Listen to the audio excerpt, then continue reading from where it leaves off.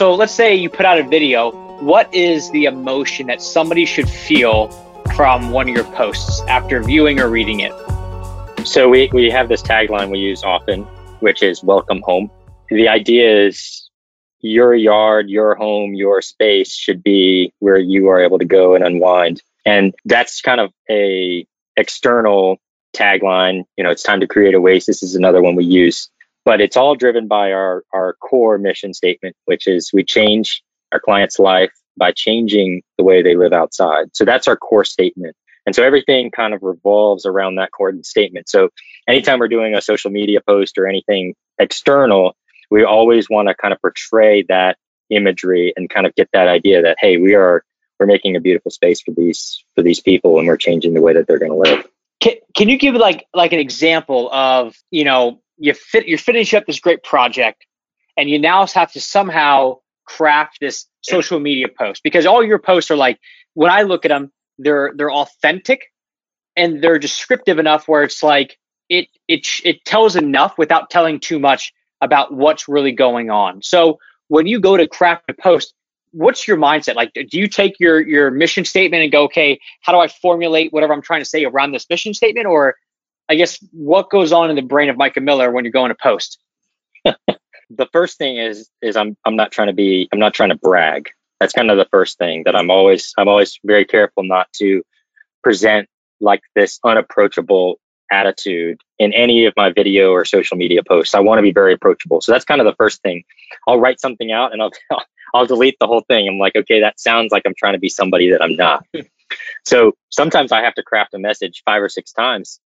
And sometimes I'll just save it as a draft for the next day because I don't like the message, or I can't figure it out. So often the thought process that goes through my mind is, if somebody saw this in their yard, what's the first impression that they would have? Would that be a feeling of relief? Would that be a feeling of joy? Would that be a feeling of happiness? And so I kind of start from there. But I want people to know some of the details and the hard work that goes into it and the thought process. So I also try to expose that back end, because a lot of people just see like the Instagram photogenic kind of imagery, and they have no clue the thought process and me waking up at 2 a.m. and jotting notes down because I had some crazy idea of how to design a space. Nobody ever sees that side of it. Mm-hmm. So I'm trying to expose that as well and show, the team effort that goes into a lot of the work. And how are those posts received? So sometimes I miss it completely. I'll do some posts and, I'll get incredible traction. And then I'll do another post and I might get 5 or 6 likes or comments. But I don't care, because there's no such thing as a bad post when I'm keeping those kind of core things in mind. I'm still popping up in people's newsfeed, and whether they scroll by it or whether they stop to put a like on it, I'm still front of mind. So there's no failure in my part. And that's really one of the issues here, that a lot of people don't post because they're afraid of, what if I only get 1 like? What if I only get 2 comments? And the comments just happen to be from, my wife and my mother-in-law or something like that. So were you instantaneously like, okay with, what, I'm just going to post and I know it's going to take a little bit of time to gain some traction? Or did you have to kind of overcome some of those like demons of, God, I hope somebody likes this one? I definitely did. That when I first started going on camera, when I first started putting myself out there, that was one of the hardest things I've ever done, because I'm looking at myself in the camera. I'm like, I don't sound good. I don't like what I'm talking about. I had this whole thing that I was going to try and talk about, and this direction I was going to try and go on the video. And I just completely lost track, and I have no clue where I was supposed to go, because I just saw myself in that little, square video in the corner. And I was like, who is that? And it's like, get him out of the screen.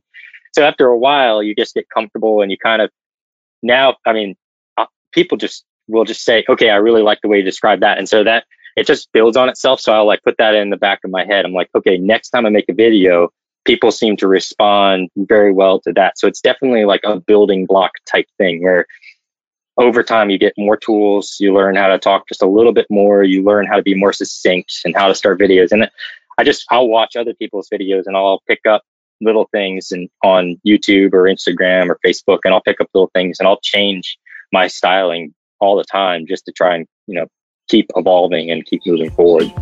Hey guys, if you're looking to grow your business, make sure you head over to contractorgrowthnetwork.com. Learn all about everything that we can do. Websites right now are the hot thing. Everybody is at home. Get on it, because this is the new way that people are buying today. Contractorgrowthnetwork.com. Are you able to watch or listen to yourself at this point, or are you still at that point? Cause for me, it took me a while to be comfortable hearing my own voice. Yeah, I watch every single video that I record, every single one, without fail. Typically, as soon as I'm done, I watch it again, and I pick myself apart. My worst critic is probably what somebody would say, but I listen to the whole thing, I pick it apart, and then I try to get better on the next one. Sometimes I'll listen to it a couple times. Oh, that makes me cringe. Oh my gosh, I can't believe I said that, or whatever. And then I'll just listen to it again and cringe again. But seems like the videos that are most cringeworthy are the ones that get the most traction for whatever reason, because they're probably the most authentic, but they definitely seem to be the ones that get the most traction.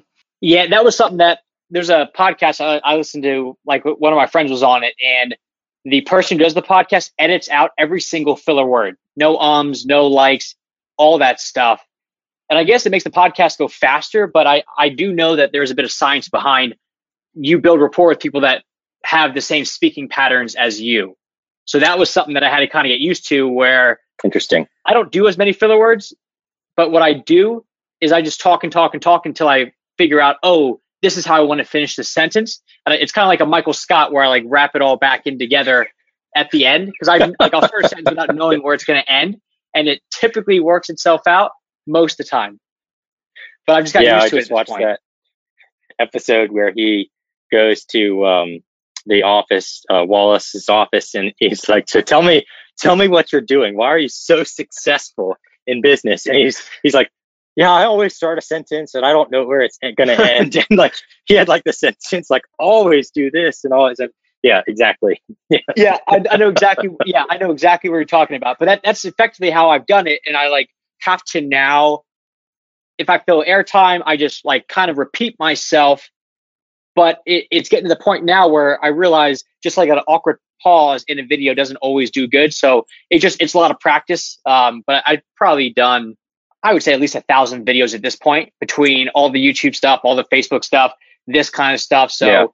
It took a while. But for you, how long did it take you to get comfortable actually shooting a video and putting it out there? So we started doing this in April of 2018. That was the very first time I heard Tom Reaver say, hey, you need to be posting 3 times a day. And I was like, what the heck?